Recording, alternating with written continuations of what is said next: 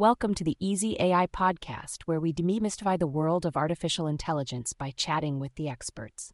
I'm your host, Nova. Today we have the pleasure of having Sophia LeCun, a renowned AI researcher, who will help us unravel the mysteries of Transformers neural networks.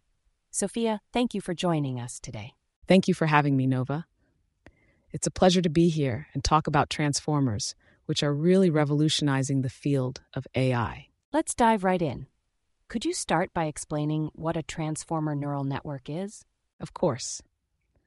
Transformers are a type of neural network architecture that were introduced in a paper called Attention is All You Need in 2017. They're designed to handle sequential data like text or audio by applying a mechanism called attention, which allows the model to focus on different parts of the input sequence dynamically. That sounds intriguing, but what exactly does attention mean in this context? Attention is a way for a neural network to weigh the importance of different parts of the input data.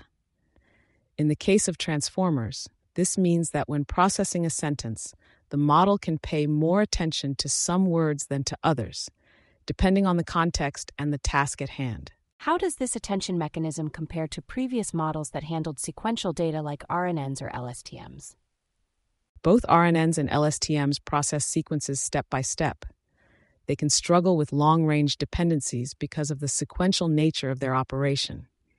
Transformers with attention can look at all parts of the sequence at once, so they're less affected by distance between elements in the sequence, which can lead to better performance on many tasks. That seems like a significant improvement. Can you give us an example of where transformers outshine other models? Certainly. One area where transformers excel is in machine translation. By understanding the context of a whole sentence or even paragraph at once, transformers can produce much more coherent and accurate translations. I see.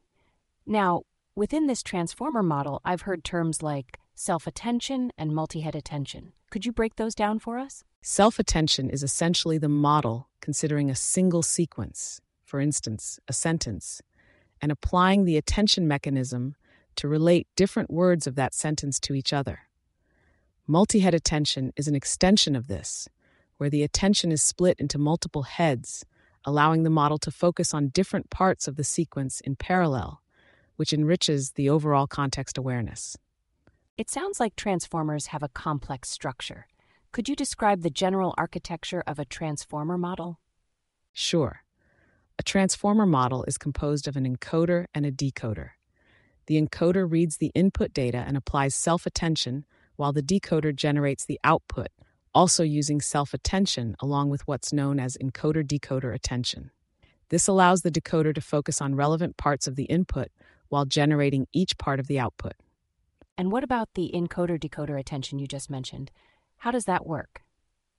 Encoder-decoder attention allows each position in the decoder to attend to all positions in the input sequence.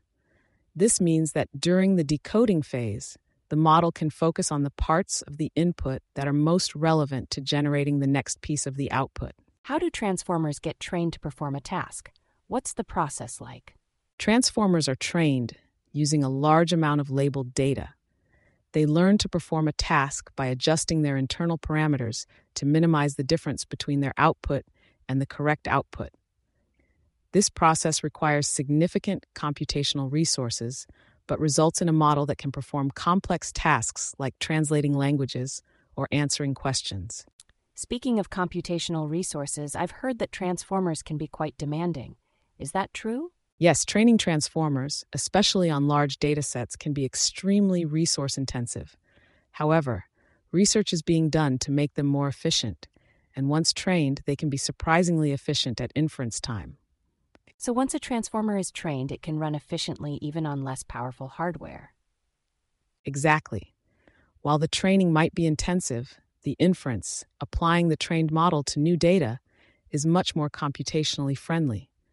This has allowed for widespread use of transformer models in various applications. What kind of applications are we talking about? Where might someone encounter a transformer in their daily life? People encounter transformers when they use language translation services, email filters, recommendation systems, and even when interacting with voice assistants or chatbots. They're becoming ubiquitous in services that require understanding or generating human language. With their increasing popularity, what's the future looking like for transformer models? Transformers are still a very active area of research. We're seeing innovations that make them more efficient, more interpretable, and capable of handling even more complex tasks. We're also seeing them being applied to areas beyond natural language processing, like computer vision and even protein folding. It seems like the possibilities are endless. Now, for someone interested in working with transformers, what skills or knowledge should they focus on? A solid understanding of machine learning and neural networks is essential. Familiarity with deep learning frameworks like TensorFlow or PyTorch is also important because they offer the tools necessary to build and train transformer models. Beyond that, experience with handling large data sets and knowledge of the specific domain you want to apply transformers to is very useful. This has been a fascinating conversation, Sophia. Do you have any final thoughts you'd like to share with our audience about transformers? Transformers really are a major leap forward in AI.